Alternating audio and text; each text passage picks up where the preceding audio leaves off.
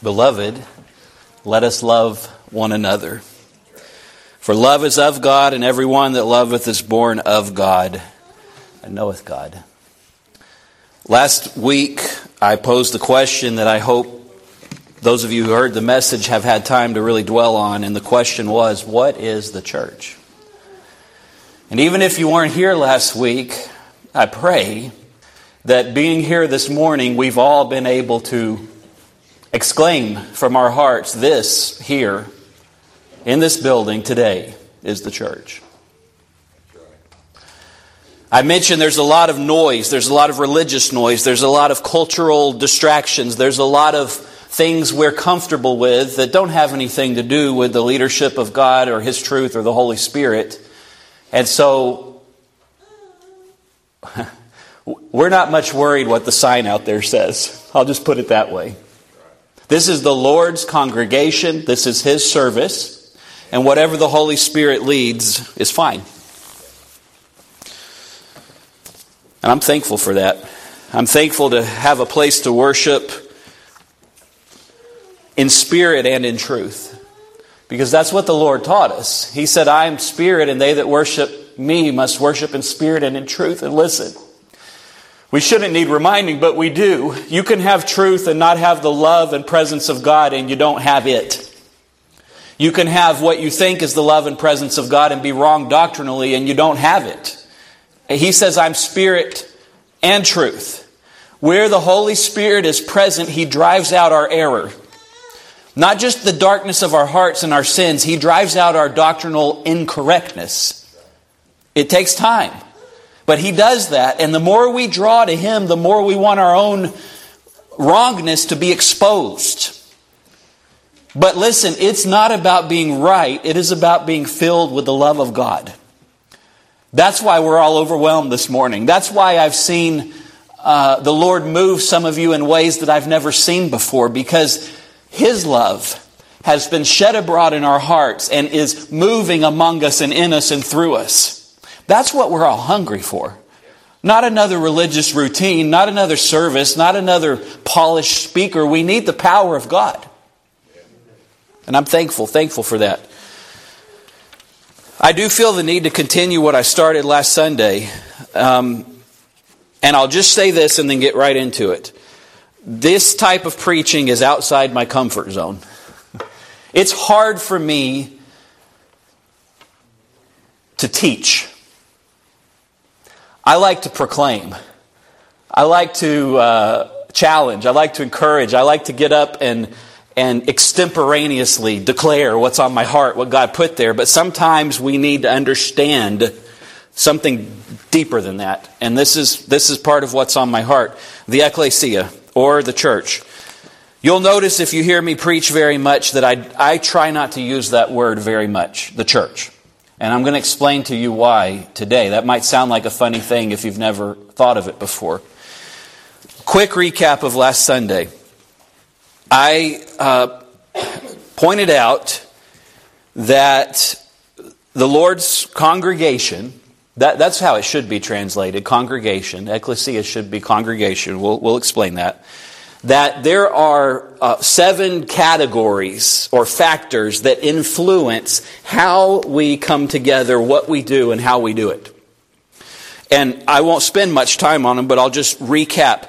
The first factor or category that should influence every one of the Lord's true congregations is the life and the teachings of Jesus Christ. Everything that Christ explicitly commanded and everything that He implicitly taught and everything He lived. That should be foremost, paramount, front and center, the main thing we focus on. And anytime we lose sight of that, we're missing the mark.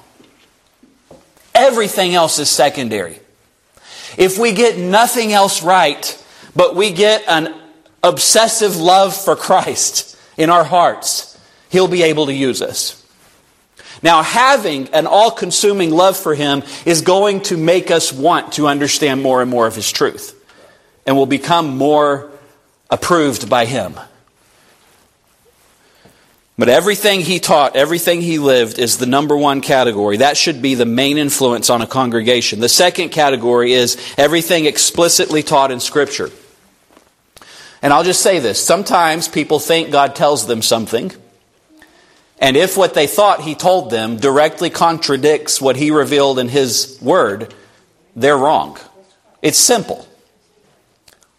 I have had times in the past that I thought God showed me something, and it didn't line up exactly, and therefore I said, this is either my emotions or this is some other spirit, but it's not the Lord, because He doesn't contradict Himself. So everything explicitly taught in Scripture, we should know the Lord, know His teachings, know His will. The main way that He reveals to us what is true about Him is this book. Explicit teachings of Scripture. We might call these the doctrines of the Lord's congregation. The third category was everything implicitly taught in Scripture. These are all the things that the Bible doesn't say word for word, you should do this or do not do this. If God had those men write a guidebook for life that addressed every single personal individual scenario, the book would be bigger than this building. And we would never have time to read it. So, He taught us not just explicit teachings. There are some very clear explicit teachings in Scripture that we need to know. But there's also implicit, or things that are built into the fabric of this God-inspired Word that help us know how to do life. And it should help us know how to order our worship services. The fourth category, I love this one, is everything God has written in our hearts.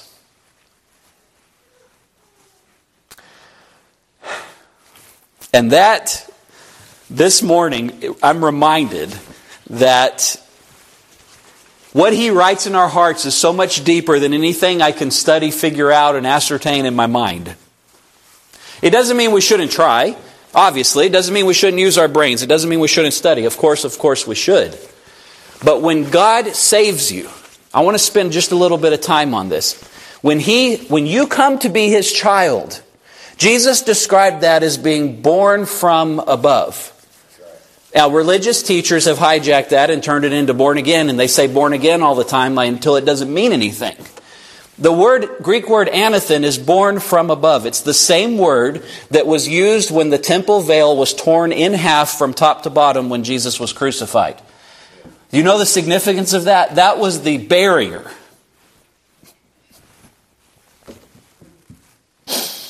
That was the symbolic and in history literal barrier of us from the presence of God. It was torn top to bottom when Jesus laid down His life. And we must be born from above, top to bottom, from God. Everybody that's born of God loves God. And so when God saves us, when we come to have a new birth, when we're born from above, He implants into us His Holy Spirit, and He begins to condition the inside of us to be something we never were before. That's not the same as knowing religious stuff. When I was a kid, I was raised in this kind of a congregation, except we didn't have our own building. I'm talking about a handful of people who were hungry for the power of God. And I was taught that there will be a time that the Lord lets you know you're separated from Him. And when that happens, you need to repent. Well, how will I know? The best advice I was ever given was the Holy Spirit will let you know. As a kid, I thought, well, that's not very helpful. But it's the only true response we can give. The Holy Spirit will let you know when you are His. And when He does that, He changes you. And He continues to change you from the inside out. When I was a kid, I knew a lot of religious information because I'd been trained. And we should be. But I wasn't saved. And just before the Lord saved me, I was 14. I had a little Church of Christ girlfriend. I don't know what I was doing with a girlfriend, but I had one. And we would argue, because she believed baptism is what saves you, and I had been taught that Jesus saves you, not with baptism, but with His own power. So we would argue about it. And then when the Lord saved me, I remember realizing I was so dumb, so ineffective, so foolish. It was all wasted. When He saved me, something happened inside. He wrote His law in my heart. And that's deeper, and it's different than the stuff I know in my mind. Again, it doesn't mean you shouldn't know truth in your mind. We should. But there's something deeper inside that I have seen all around the world when I've met people who aren't churched, but they know God, and there's something written inside. And so that is everything that God has written in our hearts is the fourth category that should influence the Lord's congregation. The fifth category is everything that's revealed by the Holy Spirit, led by the Holy Spirit, prompted by the Holy Spirit. I'm talking about an active living relationship with God through His Holy Spirit. That should be one of the factors that influence how a congregation assembles and worships. We're not worshiping the letter of the law. We're not worshiping some dead tradition. We are worshiping a God who continues to lead, guide, direct, and reveal what He wants to our hearts personally.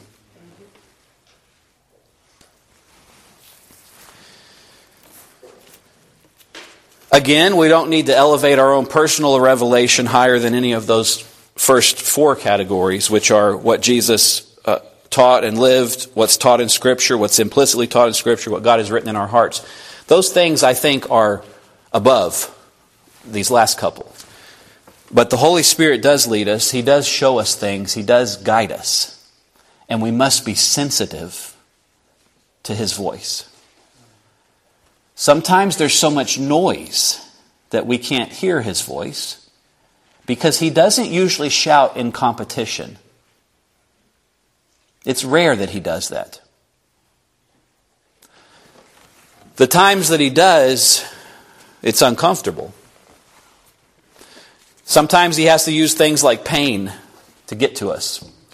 And this is not the message, but I feel the need to just take a sidestep because of what's been said this morning. Things happen in life that are impossible for us to understand.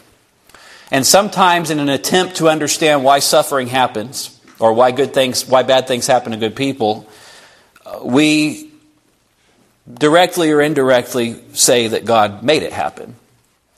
And I think the most accurate way to understand that is, the world's messed up. I'm messed up. You're messed up. There's brokenness. There's sin. People make bad decisions because of sin. And sometimes a suffering happens to you because of your own choice. It'd be silly to blame God for that.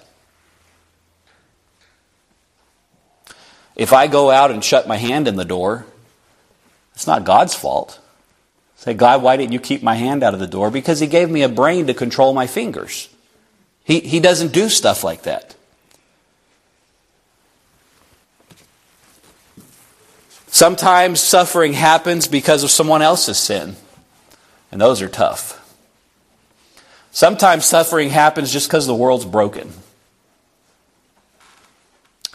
I can't think of a single time in my life that something terrible happened and I felt like God caused it.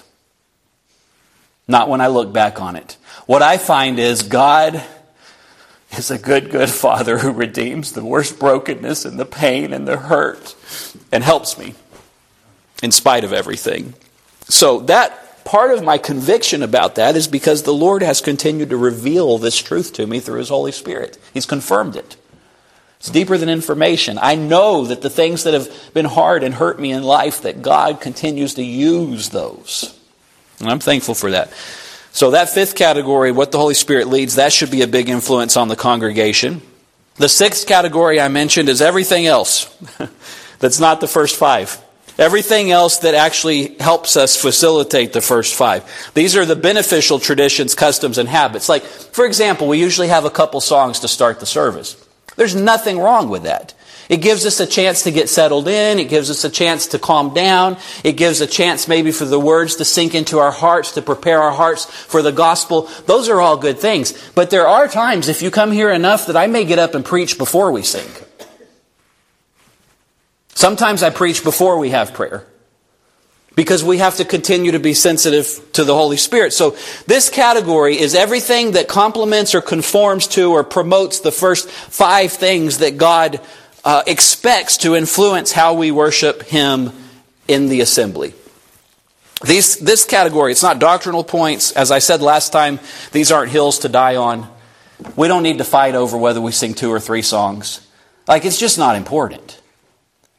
Now, I have a message on my heart that I was ready to get up and preach, but a couple of y'all had songs on your heart that you needed to sing. And part of us deferring to each other is allowing the Lord to lead and let that happen. I'm not more important. I'm still going to preach. And the Lord blessed our hearts through those singing, that song. Both of them. The 7th category, I want to mention this again like I did last time. This is all the other stuff that I wish we didn't have. A lot of congregations are more influenced by the 7th category than any of the first 6. The first 6, again, the life and teachings of Christ, explicit teaching of Scripture, implicit teachings of Scripture, the law written in our hearts, the revelation of the Holy Spirit, and then everything we do that helps us do those things. There's a 7th category that is very prevalent in religion today. And that is all the stuff we want. The comfort, the attention, the cultural semblance. I've been to too many churches that are too much like a rock concert. And I'm not criticizing any one congregation, but you felt that this morning. The Holy Spirit is deeper than a worship band or a big speakers or a bunch of noise. He's underneath all of that and more powerful. But He's not going to compete with it. There's a reason that we have felt the presence of God so strongly here in these recent weeks. Mainly it's His favor, blessing, and grace, but also because we're hungry for Him. I think God has brought together a people from many different backgrounds, many varied interests, like the song says, brought us here because we're hungry for the same thing, the Lord. I think a lot of us, it seems this way. I know it's true for my heart. I'm tired of all the religious noise. Whatever name it's under. I want the Lord to lead us and be pleased and show us what the congregation is. So, those are the 7 points I needed to mention again because we need to get it. And I said last time, before we can spend too much time, and we may spend time in future messages dwelling on those categories in more detail, but I posed this question last time. If somebody asks you, what is the church? What would you say? And there's lots of information, lots of ideas that people might say. I won't repeat what I said last time, but I'll just say, again, we experienced what the Lord meant for the church to be this morning. That's that. You can look at the New Testament and prove that in the book of Acts, and we might do that sometime. So, for us to understand, now I got all these pages I'm not even using because I'm trying to follow the Lord. Doesn't mean I shouldn't be prepared. Because He put something on my heart to study. You understand the difference, right? I'm telling you that so you know. I'm not just reading something I came up with. I'm trying to preach from my heart as the Lord guides me. If we're going to even attempt to answer the question, what is the church, appropriately, and I want you, be patient with me this morning, because I might say some things that you don't like. But I want you to give me the grace to listen and then go home and ask the Lord if I'm wrong or right. That's all that matters. Is this what God says is true? It's not just my idea. And if you turn out you think the Lord showed you I'm wrong, I would love to talk to you. But you're going to have to use the Bible to show me where I'm wrong. Not just some tradition you're used to. Okay? So, if we're even going to attempt to answer the question, what's the church? We have to back up further than our own personal experiences, than our own recent religious customs. We have to back up further than our own traditions. We have to back up further than the King James Bible. We have to back up further than the English language and figure out what the Lord actually established. If you were to go online and Google church, the first definition that comes up is a building used for public Christian worship. That's one of the reasons I don't like using that word in the context of what we're doing. Because this building is not the ecclesia. This building is decaying. One day it's going to fall down. I know some of you think that's a sacrilegious thing to say. It's just wood and concrete and some mold in the walls and 2x4s and metal on the roof and carpet. I'm thankful we have it, but this is not a holy thing. And I want you to hear me on this. If we ever elevate this building above the position it should be in, it's dangerous. You say, why are you mad? I'm not mad. I'm stirred by the Holy Spirit. It's a fearful thing to fall into the hands of a living God. We need to be careful that we don't do anything to displease Him. And elevating any material object above its place is dangerous. That's why we don't have icons in our services. Do you know what icons are? Catholics and other congregations use them. And I've had friends of mine tell me, well, we don't worship the icon, we worship what it represents. And I say, why don't you just worship what it represents then? Skip the in-between. There is no mediator between God and man except the man Christ Jesus. We don't need any other stuff. And I'll tell you, I'm not comfortable with this Christian flag or this American flag or this cross in here. Or the phony painting of Jesus in the background. This is where I said, be patient with me because this is burning in my heart. None of this stuff has anything to do with the ecclesia. And sometimes it directly distracts from what God meant for us to do. This cross isn't holy. It's a weapon of torture. A horrible thing.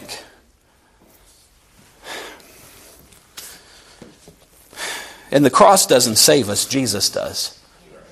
The cross killed God. You understand that? It's not a great thing to celebrate. I know some of y'all have them around your necks, and I'm not trying to be mean. But you ought to think about why you're wearing it. My grandfather used to say, if you want to wear something, wear an open tomb instead of a cross. I'm not on a soapbox. This is part of the message. Okay. The church is not the building. It's not the stuff we have sitting around. It's not this lectern. It's not the pews. All that stuff, I say that word a lot, but I can't say other words I would say. All that is added by people. When the Lord established His ecclesia, there was nothing but Him and His people. Sometimes they met outside, sometimes they met in homes, sometimes they met in synagogues. Sometimes they met in caves throughout history because they would be murdered by the government if they were in public. Sometimes they met in public and got murdered. And then in more recent history, we began to build nice edifices. And don't misunderstand me, I like this building. Nothing wrong with it, as long as we keep it in its proper place. We could go out on the front lawn, I hope we do when it's warmer, and worship just as well, maybe better than we can in here. That would get some people's attention driving by to see 50 people on the front lawn. Say, what are those crazies doing? They might stop and try to find out. If it's real. Okay. If you go further into what the word church is, it comes from the Old English. Eventually it comes from this word kirk. And this is different than the word that the congregation of God comes from, which is the Greek word ecclesia. In history, there was a Greek word called kyriakon, which meant of the Lord. It was used sometimes as in houses of worship, especially in the East, but not commonly used, and it's not really used in the New Testament. Here's what I'm trying to tell you. The established state church, which at the time was the Church of England, who authorized this translation, who came from the Roman Catholic Church, has chosen a path that supports their own doctrinal positions. When it conflicts with the express teachings of Scripture, they stick with their own doctrinal positions.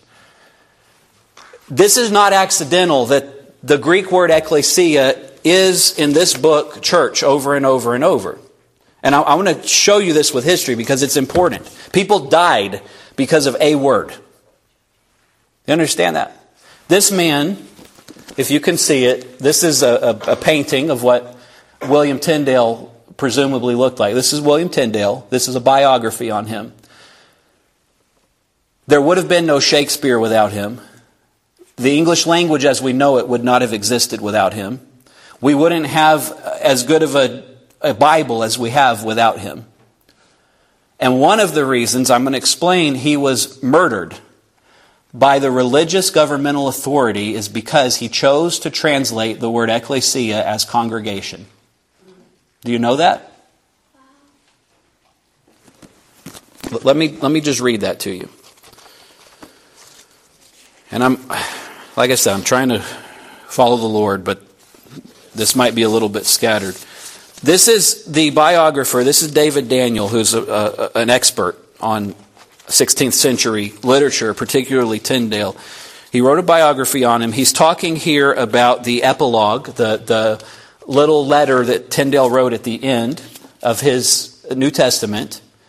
And this is a reprint with the spelling updated. You can get it pretty cheap if you want to see it.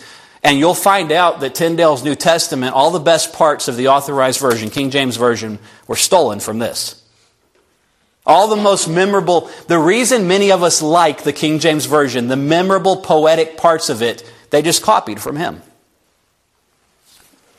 It doesn't mean I have a King James Bible right here. It doesn't mean I don't use it, it's not good, I don't like it. But we need to... I'll get into that in a moment. Okay.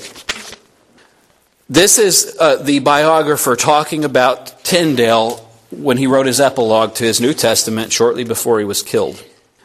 And he says, the second paragraph explains, this is Tyndale saying, mark the plain and manifest places of the Scripture, and in doubtful places see thou add no interpretation contrary to them. This is what the translator of the New Testament said. But, as Paul saith, let all be conformable and agreeing to the faith. Tyndale's governing rule of his heart was, whatever I'm translating, if I am uncertain about what it means, I am going to make sure it conforms to the body of Scripture as a whole and the faith that has been passed down. I'll tell you in a minute what King James required, which wasn't that. Thus, Tyndale is not being perverse in translating the New Testament word for Christian minister as presbyteros, as senior. In his first translation, he translated that as senior, reserving the word priest for the occasional Greek word iris, which is where we get the word hierarchy, the Jewish religious official. In Greek, a presbyteros is a more senior man, and now in this translation we use the word elder. My title here is elder. Not because I'm old, but because Baptist congregation chose to ordain me to the full work of the ministry. And the group of Christians together, called by the New Testament ecclesia, Tyndale calls correctly a congregation. The Greek word means an assembly, ultimately those called together by the town crier. There was a word congregatio, which had been used by Erasmus in his parallel Latin translation for the Greek word ecclesia, wherever it occurred. But Tyndale avoids church because it is not what the New Testament says. And he goes on and describes the different ways that the state church authorized words to be translated versus how this man of God translated them and died for it. The Greek word metanoeo, which means precisely to repent, Tyndale calls it repent because that's what it means. And the church officials call it do penance. I could go on and on. There's a big difference in doing penance and repenting. That's why some people say Hail Marys instead of getting on their knees and begging God for forgiveness. And I'm not trying to pick on a particular religious flavor. So, Tyndale translated the word ecclesia, which I explained last time, I'll explain it again. It's made up of two Greek words. The first word is a primary preposition, ek, which means out of, like taken from a particular thing or place. And the second part of the word is kaleo, which means to call. And it has a particular connotation of calling with force or calling loudly or calling with purpose. Thus, the idea of the town crier. who gets everybody together for an important event. So the word built into the language of this dynamic, God could have had the Bible written in Hebrew or Aramaic or some other current language. Instead, He inspired many of the New Testament writers to write in the language of the time, which was Koine Greek. It was the dynamic language that was in the air at the time. He chose the most understandable language, not the most holy language. Okay? And by the way, these two elderly sisters in the back told me last time to not try to end my preaching early, and if anybody gets tired, feel free to get up and stretch. So, thank you for that wise advice. And I'll tell you, I'm not going to go any longer than I have to, but if you need to stretch your legs, you have my permission to stand up. You won't bother me, okay? All right. So, ekkaleo, those two words come together to mean ecclesia, the called out. And the translators could have transliterated that word. Transliterated means copy the letters over from one language alphabet to this other alphabet. That's where we get the word baptize. Baptize is transliterated from the Greek word baptizo, except where the Authorized Version wants to call it something different. But it's transliterated because there was no clear... They could have said plunge, which is what it means. It means put under. Plunge, dip, or immerse could have been translated as plunge. Baptism could have just been called plunge. Plunge beneath the water. But it seemed better to transliterate it. So the translators could have, in absence of a better method, transliterated ecclesia. They could have just spelled it out, ecclesia. And then we would have just had to understand what it means in context. Instead of that, the Authorized Version used the word church. Tyndale more accurately used the word congregation. That's why usually I say congregation, assembly, body of Christ. It's more accurate. So let me give you a little history that ties into all of this. Christ came, died, first lived a perfect sinful life that none of us could have lived. Then He died at the hands of sinful men, but by His own choice. He said, "No man takes my life, I willingly lay it down." Then He resurrected. He changed the world forever. No matter what modern scholars do to try to erase the reality of His life, death, and resurrection, it can't be erased. It changed everything. He changed everything. A little more than... And the people that followed Him gave witness to His life, death, and resurrection in such a powerful way that it is historically indisputable that Jesus came and lived and died and resurrected. That is, forget what fake scholars have told you, that is the most established fact in recent history. I'm talking about historically established, not just the Holy Spirit told you. Okay, 300 years after that, Constantine came to power and basically merged Christianity with the state government. It's not clear to me, it depends on who you talk to, whether his motives were good or bad. But what came out of it was certainly evil. It seems like he started with good intentions. The Christians had been persecuted. I'm just going to tell you what happened. I mean, heads chopped off, pulled in half, sawn in half, pikes. Do you know this? They used to take these sharp sticks, cut off a Christian's head, stick it on the pike, light it on fire to light the streets of Rome. And I'm sorry to be this graphic. This is real history. This is why it matters what we say and what we believe and what words we use. I could go on and on, but I don't think I need to. Okay. In Germany, around 1440, a goldsmith named Johannes Gutenberg invented a movable type printing press, which started the printing revolution. So, for 1400 years after Christ, there were no books as we think of them. Do you know that? 1400 years after Christ. Now, there were scrolls, there were parchments, there were something like a book, but they weren't this mechanical type. there were scribes who by hand copied from one a book to another. That's how they had books. But I just want you to realize there was nothing in that time that could fit a couple thousand pages into something you could hold in one hand. It didn't exist. This printing press that Gutenberg came up with, it could print or produce up to 3,600 pages in a workday compared to 40 by hand printing or only a few by hand copying. In 1525, William Tyndale begins translating the New Testament.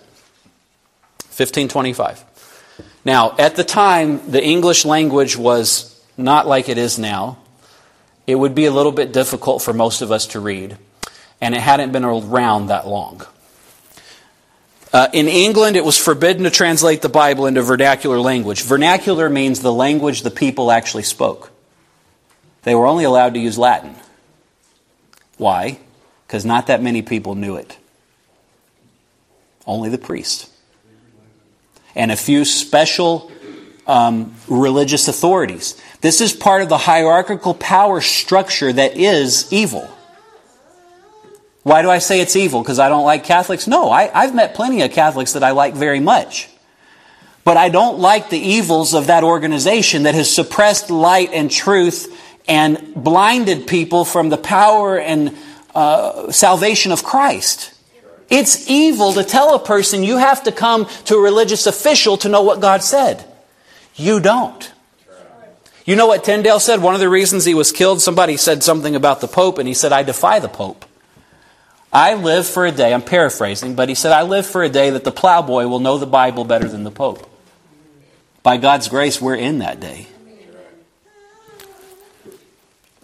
Okay, so in England it was forbidden to translate the Bible in 1525. Tyndale had to take his English translation of the New Testament to Cologne to have it printed, but his endeavor was uncovered and he was forced to halt the printing and flee.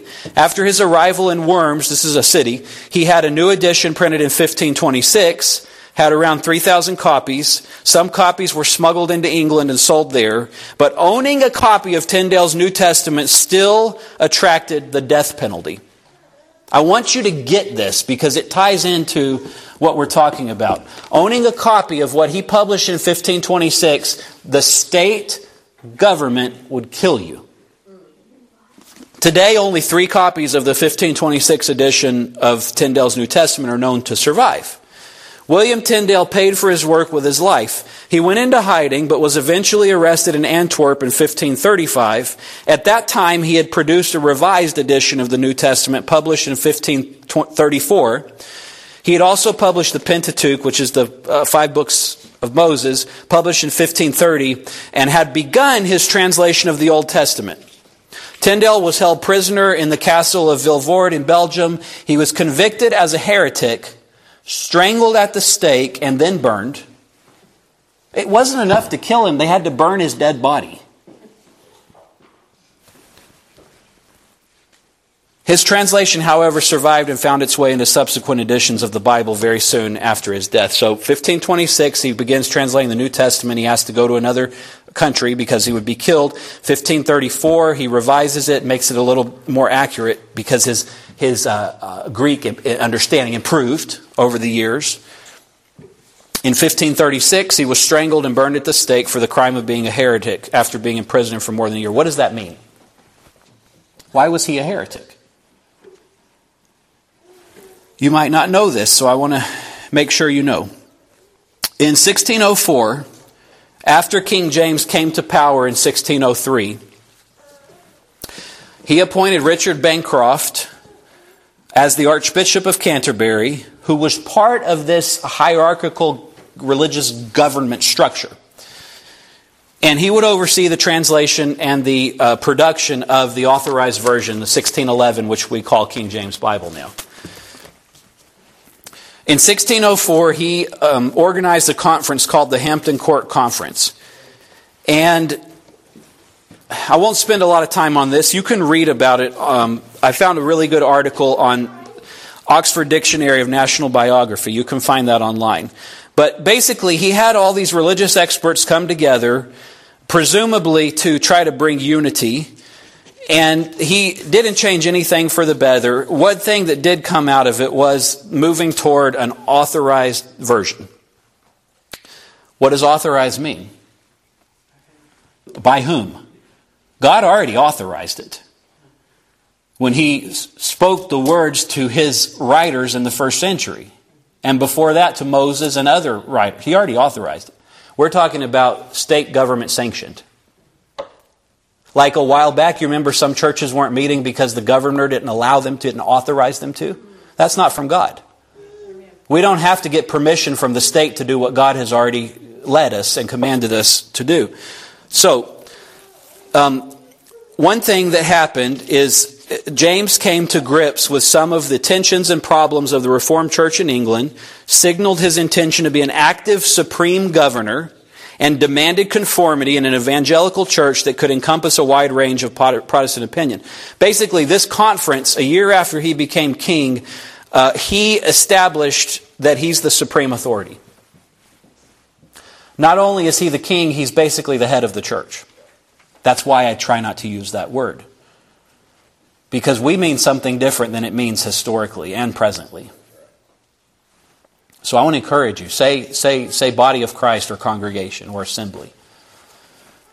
Part of what came out of, and I won't be much longer, but keep tracking with me. Part of what came out of King James coming to power, around 1604, he wrote a letter to one of his subservients.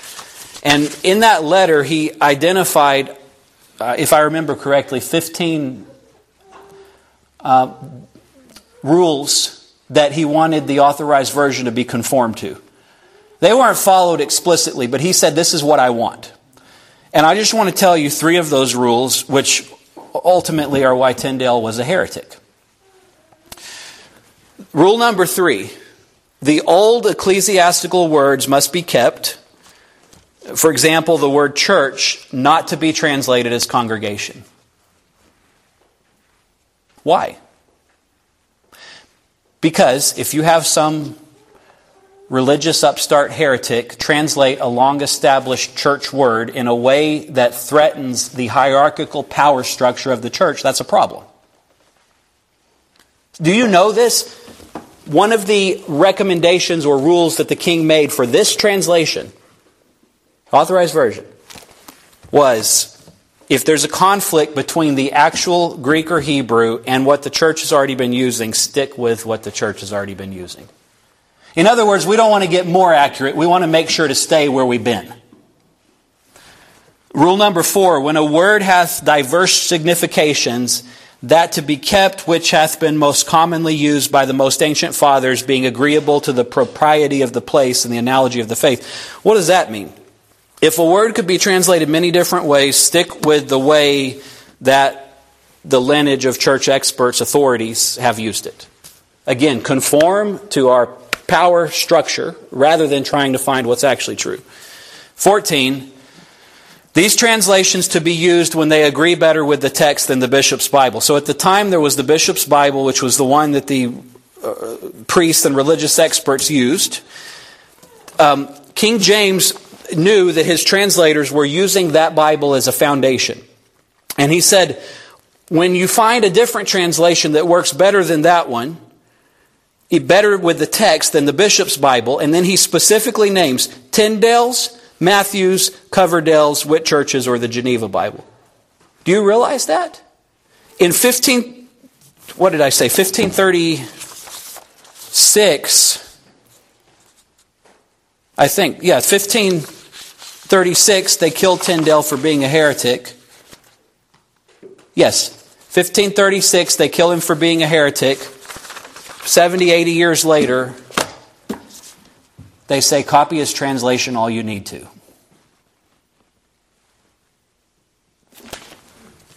That's disgusting.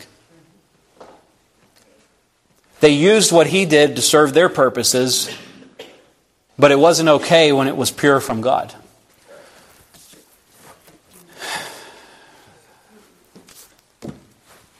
And I'm upset about it.